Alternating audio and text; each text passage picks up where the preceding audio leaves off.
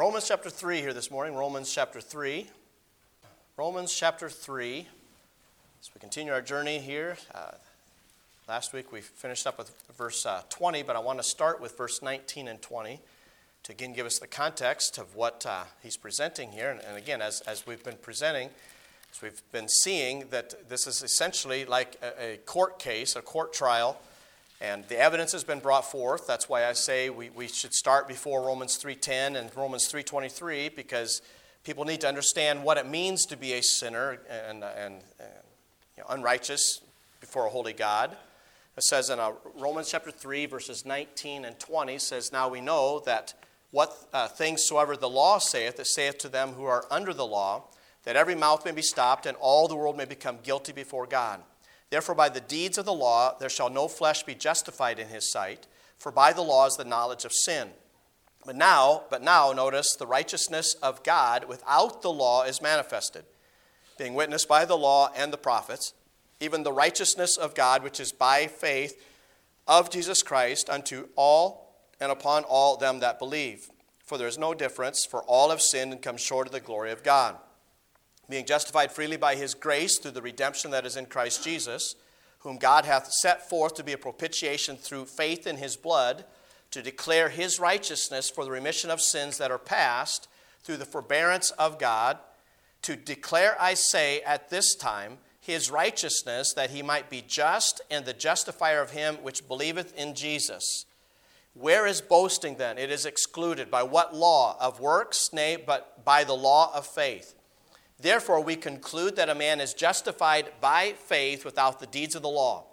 Is he the God of the Jews only? Is he not also of the Gentiles? Yes, of the Gentiles also.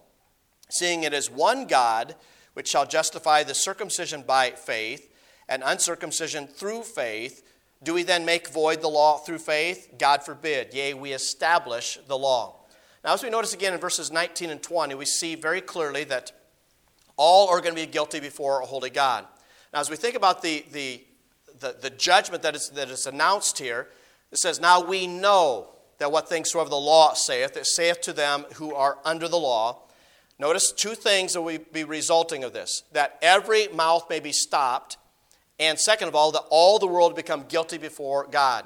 Now, it's very interesting. The 1611 has a marginal reference as far as becoming guilty before God, subject to the judgment of God. Literally, I believe that's what we're talking about here as far as being guilty before a holy God. We are unrighteous in and of ourselves. That's why we need righteousness from someone else. That's why we need Jesus Christ's righteousness on our behalf. So literally what we're seeing here is that the judgment of God is going to be given out at the great white throne judgment. Everyone is going to be found guilty before a holy God. No one is going to say, but God, but God, but God. No one's going to have any answer. Nobody's going to have any excuse. Nobody's going to have any explanation or justification for the way that they live their lives, because the evidence is going to be there. Every mouth may be stopped. That's why more than once we've seen in the book of Romans, they're going to be without excuse. They're going to be without excuse. The sinner, the unrighteous person in chapter 1 who rejects creation, they're going to be without excuse because of creation. Also, when you think about even the religious person, the moralist, whatever you want to call him in chapter 2, the religious hypocrite, they're also going to be without excuse. Thou art inexcusable, O man. God very clearly says through the Apostle Paul's pen here that all the world may become guilty before God. Everyone is going to be subjected to the judgment of God. I want you to notice with me Matthew 22, Matthew chapter 22, as we understand this as far as the mouth being stopped. There's a parable here that I think is interesting. It has a statement here that I want for us to kind of use as an application of this. And this is the context of the kingdom of heaven. It's like unto a certain king, it says in verse 1, which made a marriage for his son. Obviously, this is reference to Jesus Christ and the bride of Christ and all those things. Well, the guests are invited and so on. But there's a part of this that I want to emphasize in verses 11 through 13. It says, "And when the king came to see the guests, he saw there a man which had not on a wedding garment." Now, for one to understand historically and in context, the wedding garment was supplied by the king who invited them to the wedding of his son. So there's no reason for him to not have on a wedding garment, because he didn't have one, didn't have enough money or whatever. And he saith unto him, "Friend, how camest thou in hither, not having a wedding garment?" and he was speechless. Notice that. He was speechless. Now, as far as application of this, the wedding garment would be very clearly an application of the righteousness of the saints we see in Revelation 19. So very clearly we also see that this man shows up at this wedding here, and he does not have on a wedding garment. In other words, he's not covered in God's righteousness, as we see by way of application. And it says he was speechless. He had no answer for the king when he asked why he did not have on a wedding garment. Then said the king to the servants, "Bind him hand and foot, and take him away, and cast him into outer darkness. There shall be weeping and gnashing of teeth." That is none other than a description of hell. So he does not have on the covering of righteousness, the righteousness of God, and so therefore he is cast into a place of weeping and gnashing of teeth. He's cast into a literal hell. Everyone will know that they are guilty before God. Again, in Romans 3:19, or verse 20, I should say, "Then therefore the deeds of the law, by the deeds of the law there shall no flesh be justified in his sight, for by the law is the knowledge of sin." We saw this last week briefly, where the law is given to us as a schoolmaster to show us that we cannot save ourselves. I cannot keep the law perfectly, neither can you. Not one of us has perfectly kept God's moral law. Not one of us can say that we are totally righteous before God. That's why again, the Bible emphasizes you can keep the law in every point, yet offend in one point, and you are guilty of all. You're guilty before a holy God, because God is absolutely righteous. Jesus Christ is perfectly righteous. And so now as we move into verse 21 and following, again, I want for us to be reminded that everyone is standing before God as far as this picture here of standing guilty before God. All are guilty. Not one person is going to have an answer for themselves in defense. So literally, God has to step in because no one can get to heaven in and of themselves. So God has to step in with his pardon. We see that in verses 21 through 31. So God, as the righteous judge, offers a way of pardon for those who cannot be right before God in and of themselves. Notice very key words here, "but now." So Paul is emphasizing, all right, so this is the problem, this is the situation where we are, but now. And he emphasizes the righteousness of God in verse 21. But now the righteousness of God without the law is manifested. The word manifested there speaks of being revealed. Manifest and reveal are interchangeable synonym terms. It says here, it's manifested. It's openly revealed to all. Most people do not want to see this truth, though, because that's too easy. I've got to do something to save myself, surely. No, all you have to do is obey what God has said, repentance toward God and faith toward the Lord Jesus Christ. But now the righteousness of God without the law is manifested, being witnessed by the law and the prophets. Notice here he's emphasizing the testimony of the Old Testament law and of the Old Testament prophets. Again, I remind you of something that I was told. In fact, I've had different ways of being told this from time to time over the years, but in particular, there was a man in a church that I pastored. He told me New Testament preachers should not be preaching from the Old Testament. So, in other words, he just wrote off 2/3 of the Bible that we're not supposed to preach from. So let me ask you then, why is the case then in the New Testament where Paul often says, what does the Old Testament say? Let's go back to the Old Testament law. Let's go back to the prophets. There's why most people don't understand what's going on as far as salvation today, and that's a pretty scary thing in the New Testament church, because they don't have an idea of what the Old Testament said so that they have the application of it in the New Testament.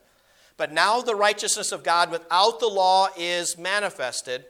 Notice being witnessed. This is a testimony by the law and by the prophets. So again, as you go back to this courtroom scene here, this idea here, they're standing guilty before God. And so now that they're bringing in testimony, they're bringing in witnesses. And so one of the witnesses that comes in is Old Testament law. So as we see here, the first testimony, the witness, I should say, that's brought to the stand is the Old Testament law. Notice with me Deuteronomy chapter 18. Deuteronomy chapter 18. Deuteronomy 18 is a statement there's a statement made here in relation to the first coming of the Lord Jesus Christ. It says here in Deuteronomy 18, verse 15 and following. Deuteronomy 18, verse 15. The Lord thy God will raise up unto thee a prophet from the midst of thee, of thy brethren, like unto me. Now, Moses is speaking here. It says, unto him ye shall hearken.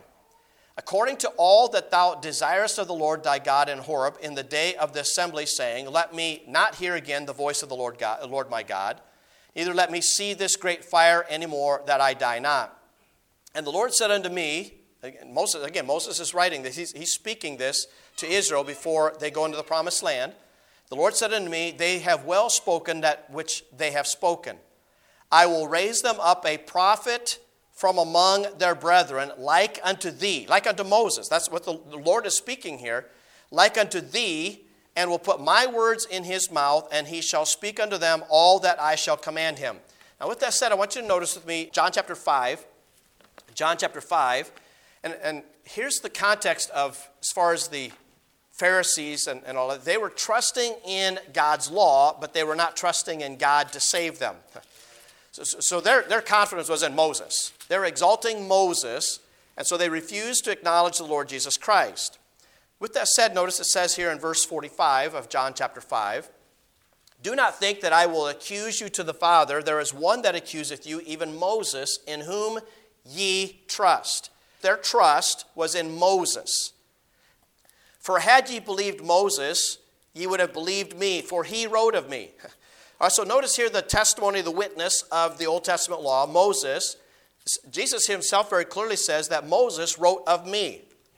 "But if ye believe not his writings, how shall ye believe my words?" So here's the first witness that's brought to the stand, the Old Testament law. Moses, in whom they were trusting, the law of Moses. Here's the witness, first witness that comes in, and Moses says, Jesus Christ is coming. He's the prophet that the Lord spoke of. But also want you to notice here, Acts chapter 3, here on the day of, or after the day of Pentecost, I should say, as the apostles are still presenting the truth about the Lord Jesus, and there's mixed responses to that, some unbelief. It says here in Acts 3, verse 19, "Repent ye, therefore, and be converted, that your sins may be blotted out, when the times of refreshing shall come from the presence of the Lord. And he shall send Jesus Christ, which before was preached unto you, whom the heaven must receive until the times of restitution, making right of all things, which God hath spoken by the mouth of all his holy prophets since the world began." Notice we're talking now here about the prophets. For Moses, now this is the law, so we're talking about the law and prophets here.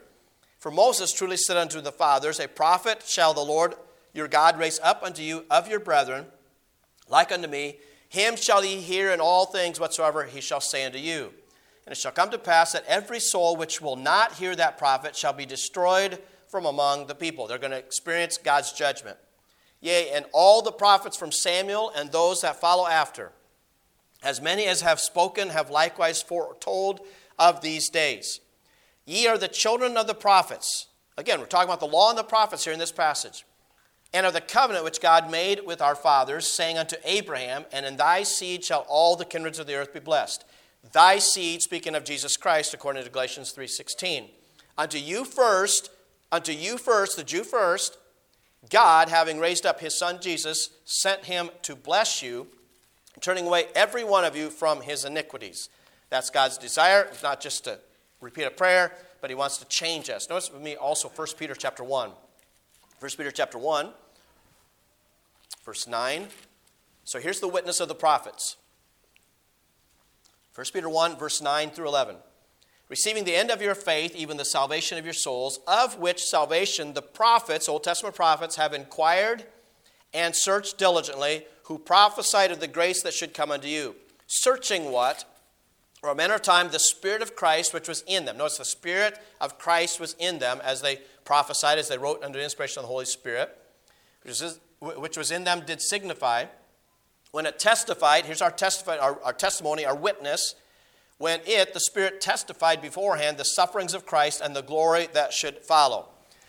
Again, you think about this lie that's repeated sometimes now, that Jesus Christ would not have had to go to the cross if the Jews had accepted their Messiah. That is a lie from the pits of hell, because literally Jesus Christ had to die. He came to the first time to be offered as a sacrifice as far as the Old Testament is concerned. So very clearly we see in Romans chapter 3, verse 21, "But now the righteousness of God without the law is manifested, being witnessed by the law and the prophets. So here's all of these Old Testament witnesses.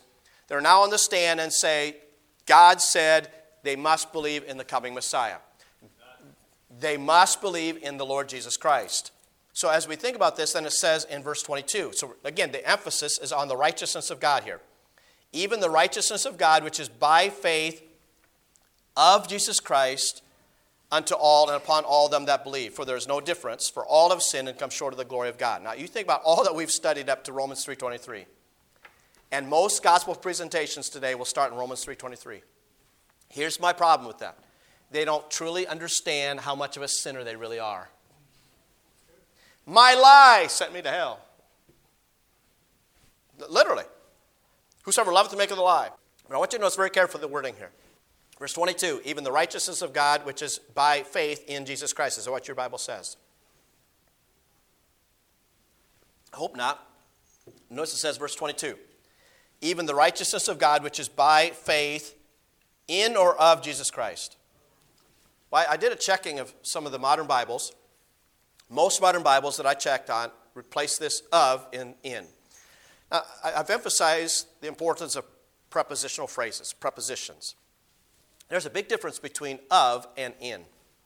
Notice that.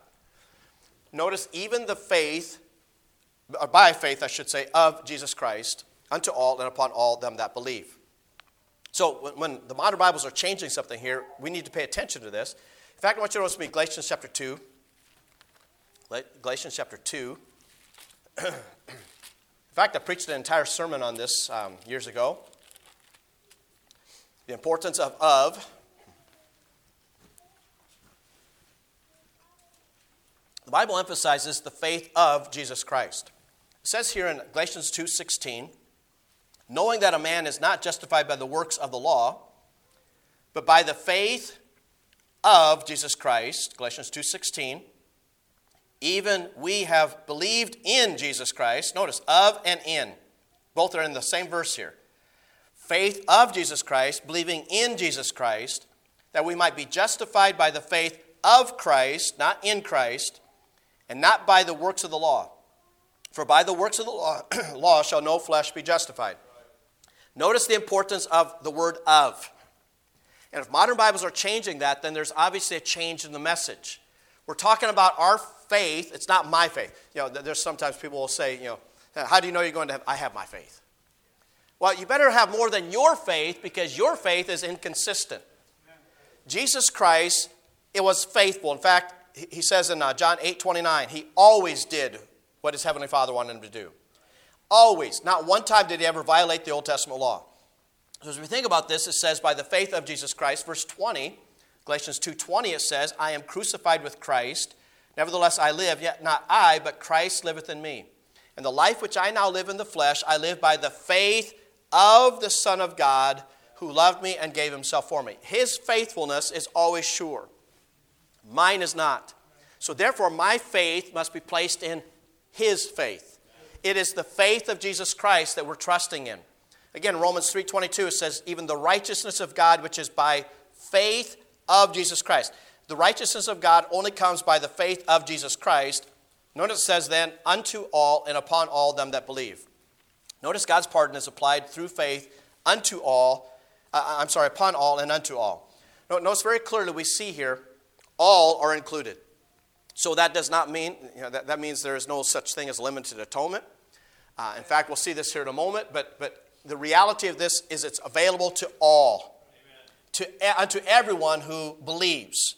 In other words, unto everyone who believes in the faithfulness of the Lord Jesus Christ, his faith before his heavenly Father, notice, then all can be saved. All have this pardon open to them and offered to them, but not all will receive it. We'll talk about that here later. For all have sinned and come short of the glory of God. Again, there's no difference between Jew and Gentile. There's no difference between the heathen of chapter 1 and the respectable religious hypocrite of chapter 2. There's no difference. All have sinned and come short of the glory of God. Notice the emphasis of the all there in verses 22 and 23. I don't believe we often see this. We pay attention to this. Notice again, unto all and upon all them that believe, for all have sinned and come short of the glory of God. God has given us the opportunity, everyone, all, the opportunity to be saved and to receive this pardon. Now, with that said, notice it says, come short of the glory of God. Do we truly understand what it means to come short of the glory of God? Now, in Exodus 33, Moses prays, Lord, show me thy glory. How does the Lord respond to that? No man can see my face and live. So it's what he tells Moses is, there's a cliff of the rock here close by. I'll hide you in the cliff of the rock, and in a sense, you can see my afterglory. No man can see my face and live. Notice 1 Timothy chapter 6. Even as far as the Lord Jesus, notice this statement. 1 Timothy chapter 6, verse 14 through 16. All have sinned and come short of the glory of God. If we could save ourselves, we could go to God in our righteousness and say, we drop dead right then and there. We could not see God and live. 1 Timothy 6, verse 14, that thou keep this commandment without spot, unrebukable, until the appearing of our Lord Jesus Christ, which in his times he shall show. Notice the description of the Lord Jesus, who is the blessed and only potentate, the King of kings and Lord of lords. Notice verse 16, who only hath immortality, dwelling in the light which no man can approach unto. That sounds like Exodus 33. Show me thy glory. Notice, the Lord dwells in the light which no man can approach unto, whom no man hath seen nor can see, to whom be honor and power everlasting. Amen. So the Lord who says, answers Moses, show me thy glory in Exodus 33, is the same Lord that's spoken of here in 1 Timothy chapter 6. No man in and of themselves, no woman, no child, no one can go into God's presence in and of themselves. We could not go to heaven with our own efforts, because we could not be righteous enough to get to heaven and stand in God's holy presence. God is righteous, and because of that, we all have sinned and come short of the glory of God. Now let me ask you, how many times have you heard this Romans Road short little presentation where they go into all the detail of how much of a sinner we really are? See, here's the problem with that whole type of presentation. Well, yeah, I know I've done things wrong, but I'm not that bad. I'm not that bad of a sinner. Oh, we aren't? We aren't? So are you as good, as I said last week, are we as good as Jesus Christ? Because he's the standard by whom we're going to be compared. Guess what? I need his righteousness. I need the faith of Jesus Christ in order to be saved. I cannot be saved in and of myself.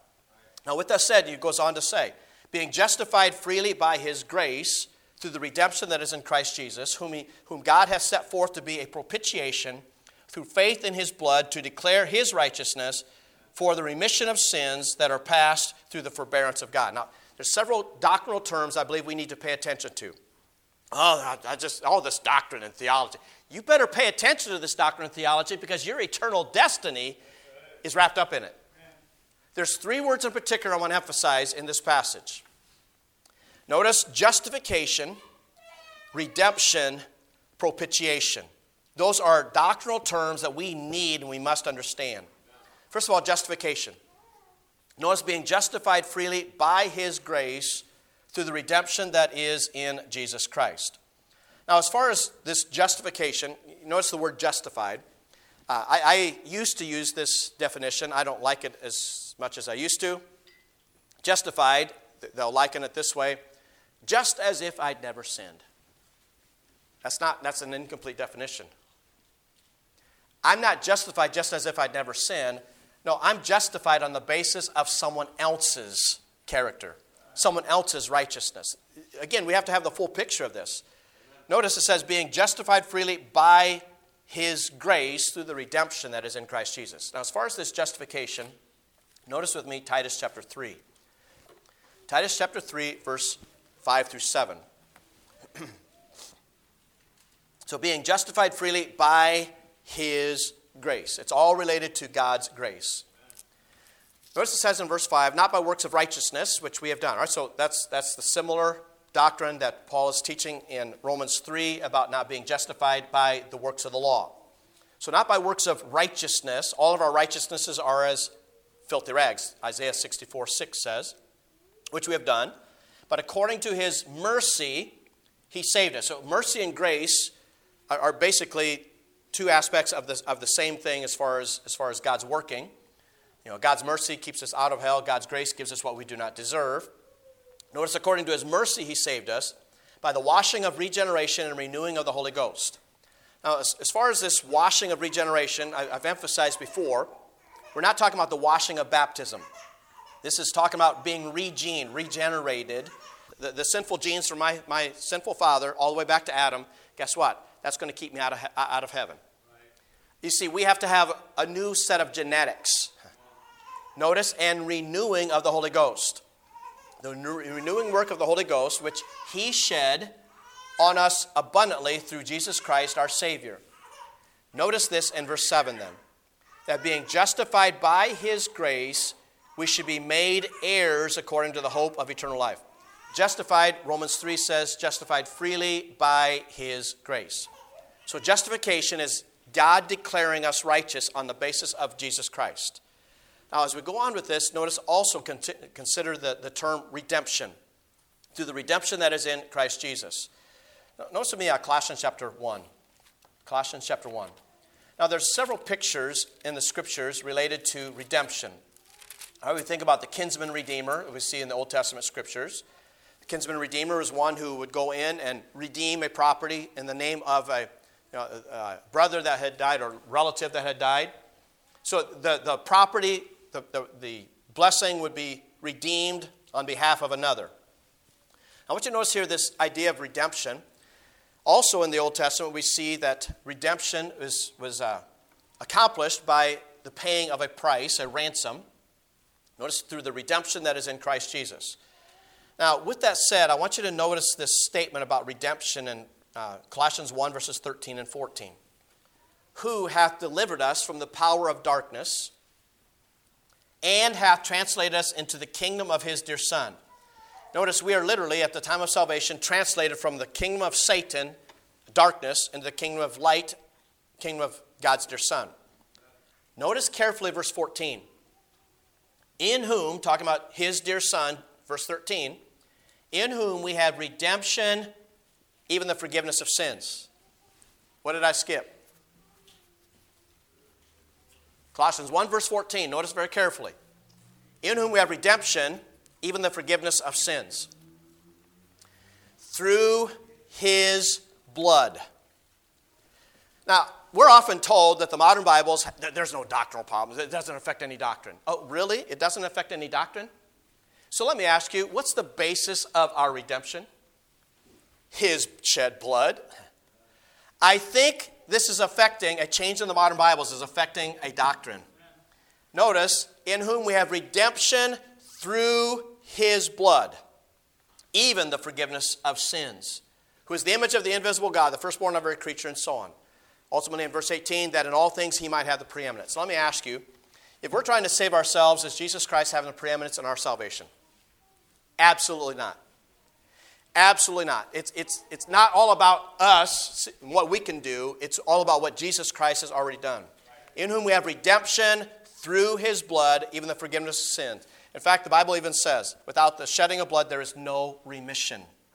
It goes on to say, in Romans 3:24, being justified freely by his grace through the redemption that is in Christ Jesus, whom God hath set forth to be a propitiation through faith in his blood. Now, another verse I want you to see here before we move on to propitiation, because this will relate to moving further here. Revelation chapter 5.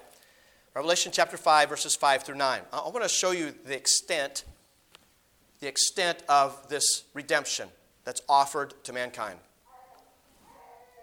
Revelation 5, notice verses 5 through 9. Now, this is in the context of the book and John thinking that there's nobody worthy to open the book, to loose the seals thereof, Revelation chapter 5. I want you to notice here, in fact, verse 4, he's weeping much because no man was found worthy to open and to read the book, neither to look thereon.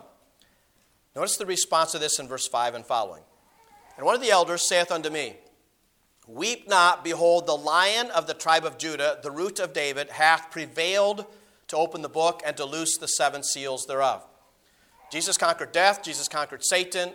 He conquered the grave. Again, he's literally prevailed. Verse 6, and I beheld, and lo, in the midst of the throne and the 4 beasts, and in the midst of the elders, stood a lamb as it had been slain, having 7 horns and 7 eyes, which are the 7 spirits of God sent forth into all the earth. So obviously we're talking about omnipotence and omniscience related to the Holy Spirit. Verse 7, and he came and took the book out of the right hand of him that sat upon the throne. And when he had taken the book, notice the 4 beasts and 24 elders fell down before the Lamb, having every one of them harps and golden vials full of odors, which are the prayers of saints. Notice verse 9, and they sung a new song, saying, Thou art worthy to take the book, to open the seals thereof, for thou wast slain, and hast redeemed us to God, notice, by thy blood out of every kindred, and tongue, and people, and nation, and hast made us unto our God kings and priests, and we shall reign on the earth. Notice again the statement. Thou was slain, Jesus Christ was slain, and hast redeemed us to God by thy blood, by the blood of Jesus, out of every kindred, and tongue or language, these are languages, and people, and nation. Every nation, every language will someday be represented at God's throne. Now, there's a false teaching that's out there. John MacArthur made this popular. It did not originate with him.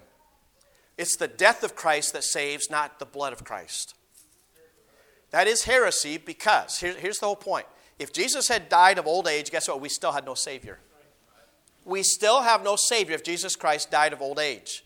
Oh, he died, but he did not shed his blood. Without the shedding of blood, there is no remission. It's through the shedding of blood that we have this remission. Now, with that said, notice with me as far as propitiation, 1 John chapter 2. The next term is propitiation. Propitiation. Whom God hath set forth to be a propitiation through faith in his blood.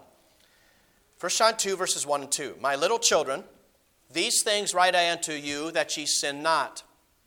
And if any man sin, so obviously, based on verses 8 through 10 of chapter 1, we see that we are sinners, that we must have, we have sin to confess from time to time.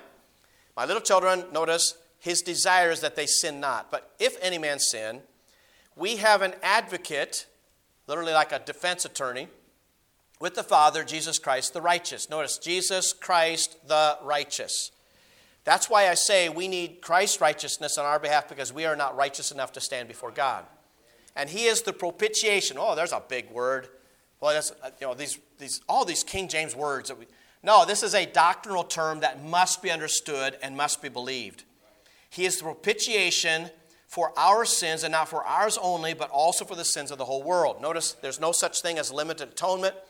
The propitiation effect of the Lord's blood is not just for those who believe, but also for the sins of the whole world. Chapter 4, verse 9. 1 John 4, verse 9 and 10. 1 John 4, verse 9. And this was manifested, the love of God toward us, because that God sent his only begotten Son into the world, that we might live through him. Herein is love, not that we loved God, but that he loved us and sent his Son to, notice, be the propitiation for our sins. John 3:16, God loved us. Notice that the sacrifice, the shed blood of Lord Jesus, notice, is the propitiation for our sins. Again, Romans 3 says, whom God set forth, he foreordained, essentially, to be a propitiation through faith in his blood, to declare his righteousness for the remission of sins. Now, as far as this foreordaining, notice Acts chapter 2. I do not believe that God foreordains who's going to believe, but he foreordains the source of salvation. I want you to pay attention to this.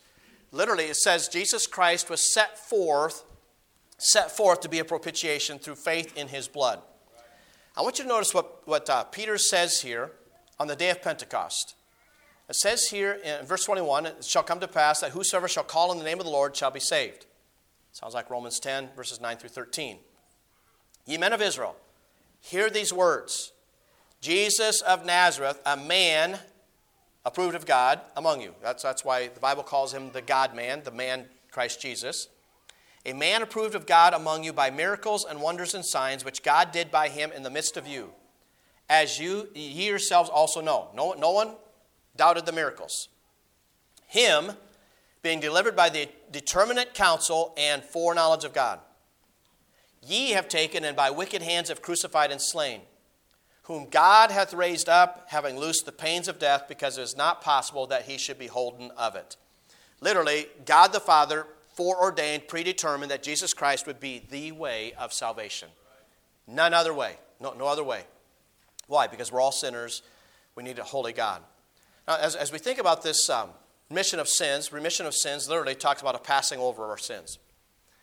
Now that sounds like, very clearly, Exodus chapter 12, the Passover. Remember it says a lamb. Thousands of lambs are slain at that first Passover. Literally, thousands for millions of people. And it says a lamb. And it says that they were to apply the blood with what? With hyssop. Hyssop is a picture of faith. The applying of the shed blood. Literally, through faith, as we see in Romans 3. Literally, through faith, I must apply Christ's blood on my behalf. Literally, it's talking about the... So if there's no blood, as Colossians 1 supposedly says, through his blood, then there is no remission of sin. Because we have nothing to apply. So as we think about this word propitiation, and literally it's talking about appeasing God's wrath. Let me Colossians chapter 1. Colossians chapter 1.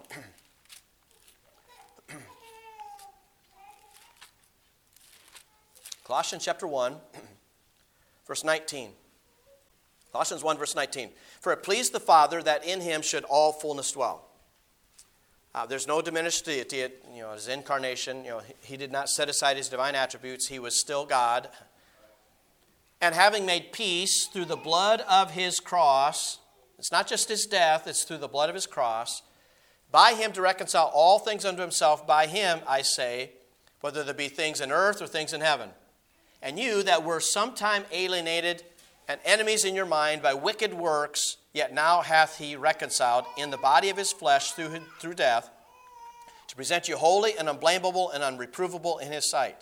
If you continue in the faith, grounded and settled, and be not moved away from the hope of the gospel, which ye have heard and which was preached to every creature which is under heaven, whereof I, Paul, am made a minister.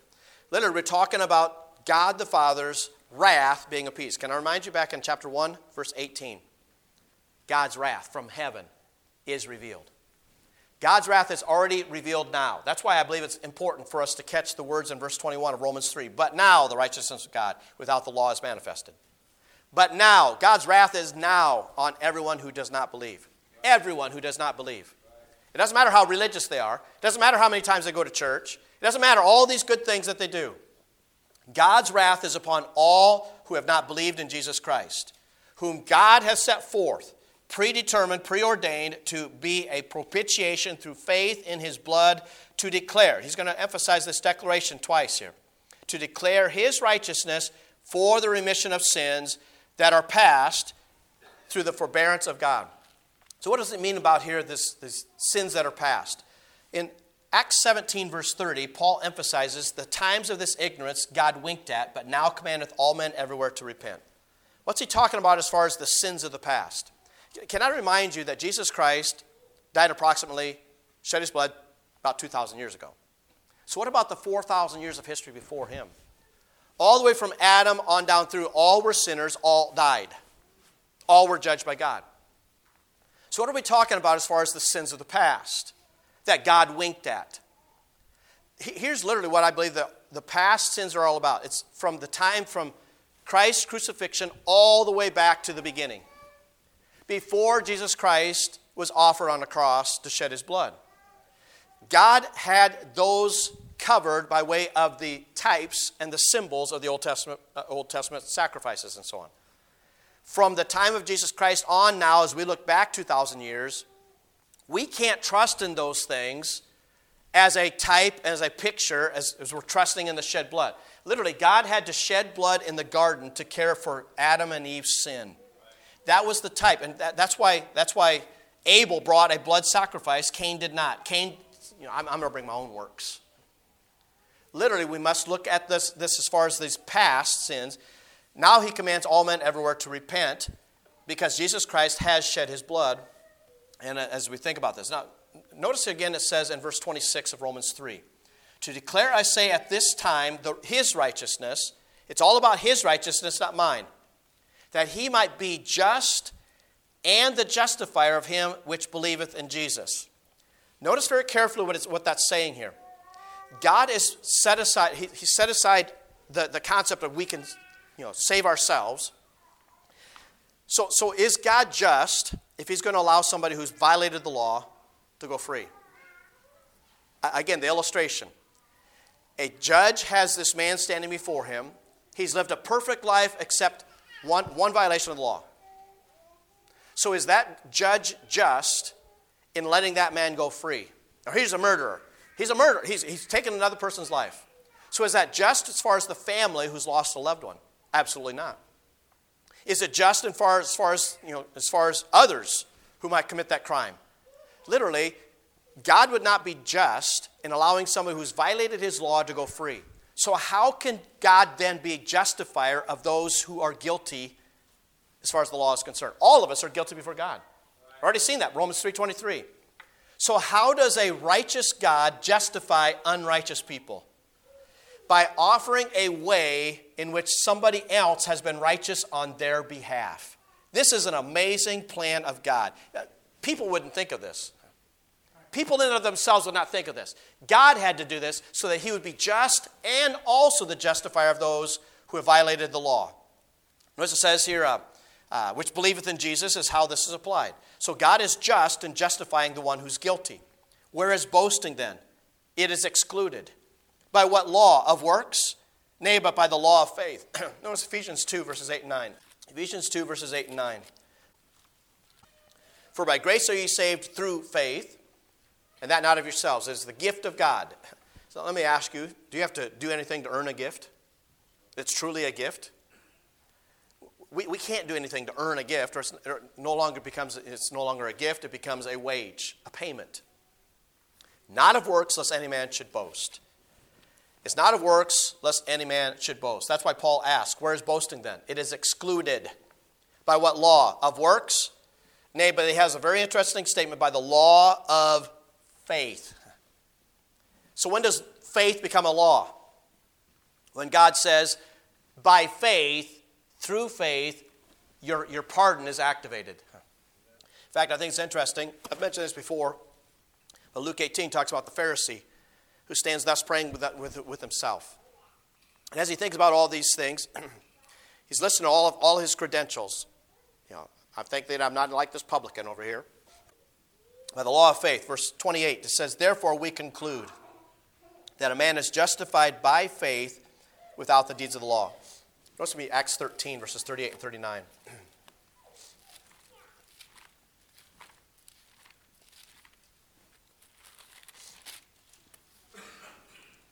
Acts 13, verses 38 and 39. Be it known unto you, therefore, men and brethren, that through this man is preached unto you the forgiveness of sins, the man Christ Jesus. And by him all that believe are justified. Notice, all are justified from all things from which he could not be justified by the law of Moses. How much clearer can you get? As Paul is preaching this message to those who are trusting in the Old Testament law, by him all that believe are justified from all things from which he could not be justified by the law of Moses. We conclude. Here's the conclusion. A man is justified by faith without the deeds of the law. That's the conclusion of the whole matter. Verse 29. Is he the God of the Jews only? Is he not also the Gentiles? Notice he says, yes, of the Gentiles also. Thank God that God has included us Gentiles in this whole plan. We conclude, notice, God is not just the God of the Jews. He's also the God of the Gentiles. Verse 30. Seeing it is one God which shall justify the circumcision by faith, the Jews, and uncircumcision, Gentiles, through faith. Do we then make void the law through faith? God forbid. Yea, we establish the law. Now I want you to notice here in this final summary in this courtroom. Notice there's one God. Obviously there can only be one way of salvation. Sorry, but the Jews are not getting a free pass. Unless they believe in their Messiah, they're not getting a free pass. Notice it's one God. He's going to justify the circumcision, the Jews by faith, and uncircumcision, the Gentiles through faith. Now, very clearly, I want you to notice here it says in verse 31, do we then make void the law through faith? Notice he's asking another question here. God forbid. Strong response. Yea, we establish the law. What I believe he's talking about there is that God, the purpose of the law, I should say, is established when we place our faith in Jesus Christ. Notice Romans chapter 7. Romans chapter 7. Notice verse 7. What shall we say then? Is the law sin? God forbid. Nay, I had not known sin, but by the law. For I had not known lust, except the law had said, thou shalt not covet. But sin, taking occasion by the commandment, wrought in me all manner of concupiscence, all manner of lust. Lust, concupiscence. Those are parallel words in these verses here. For without the law, sin was dead. For I was alive without the law once. But when the commandment came, sin revived and I died. Notice the problem is sin, not the law of God. The commandment which was ordained to life, I found to be unto death. For sin, taking occasion by the commandment, deceived me, and by it slew me. Wherefore the law is holy, and the commandment of God holy and just and good. Was then that which is good made death unto me? God forbid, but sin, notice it's sin, that's the problem. Sin, that it might appear as sin, working death in me by that which is good, that sin by the commandment might become exceeding sinful. Here's the problem. A lot of people don't see how exceeding sinful their sin is. For we know that the law is spiritual, but I am carnal, sold under sin.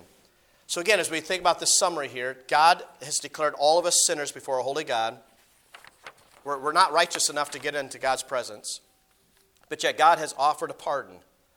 So all anyone has to do is receive it and accept it by faith. So what about those who refuse the pardon? As I was studying on this, I was reminded of the story, I should say, of George Wilson, the early 1800s. I want to read this. This is actually from a tract online, from a website that I came across. I knew about this story, and I came across this write-up of it. In 1829, two men, George Wilson and James Porter, robbed a United States mail carrier. Both were subsequently captured and tried in a court of law. In May 1830, both men were found guilty of 6 charges, including robbery of the mail and putting the life of the driver in jeopardy. Both Wilson and Porter received their sentences, execution by hanging, to be carried out on July 2. Porter was executed on schedule, but Wilson was not. Influential friends pleaded for mercy to the President of the United States, Andrew Jackson, on his behalf. President Jackson issued a formal pardon, dropping all charges. Wilson would only have to serve only a prison term of 20 years for his other crimes. Incredibly, George Wilson refused the pardon. An official report stated Wilson chose to waive and decline any advantage or protection which might be supposed to arise from the pardon. Wilson also stated he had nothing to say and did not wish in any manner to avail himself in order to avoid sentence. The U.S. Supreme Court determined, this case went all the way to the Supreme Court in the early 1800s, the court cannot give the prisoner the benefit of the pardon unless he claims the benefit of it. It is a grant to him, it is his property, and he may accept it or not as he pleases. Chief Justice John Marshall wrote, a pardon is an act of grace proceeding from the power entrusted with the execution of the laws. But delivery is not completed without acceptance. Did you notice that? Delivery is not completed without acceptance. It may then be rejected by the person to whom it is tendered, and we have no power in court to force it on him. George Wilson committed a crime, was tried and found guilty. He was sentenced for execution, but a presidential decree granted him a full pardon. When he chose to refuse that pardon, he chose to die. Reading this amazing story, we might wonder, how would anyone refuse a pardon for the death sentence? The man was a fool. But if you're refusing a pardon, one enabling you to spend eternity in the presence of God rather than an everlasting punishment place, the Bible calls hell, are you not a fool? I wonder how many people are going to wake up in hell someday realizing they were a fool. God granted them a full pardon on the basis of what Jesus Christ did. Justified before a righteous God. No, that's too easy. I need to do something about this. I need to do something for my salvation. No, the payment, the full pardon has already been offered on the basis of what Jesus Christ did on the cross. It's only through his shed blood, that we have the pardon of sin. Nothing that I can do will make me righteous enough before a holy God to stand in his presence. So Lord, I pray that you'd help us to fully understand this. And Lord, I pray, first of all, if somebody here today does not know Jesus Christ as Savior, they're trusting in something they can do, I pray that today will be the day of salvation. Help them to realize that the pardon has already been offered on the basis of what Jesus Christ has already done. And Lord, it would be very foolish to think that they're still going to try to earn their way to heaven when the pardon has been offered. Lord, I pray that you'd help us as believers in Christ to be careful how we present the truth of the gospel. Help us to be very clear that all of us are unrighteous before a holy God. All of us have sinned. Help us to make sure that people understand how serious that sin is. Lord, help us with this truth, I pray in Jesus' name. Amen.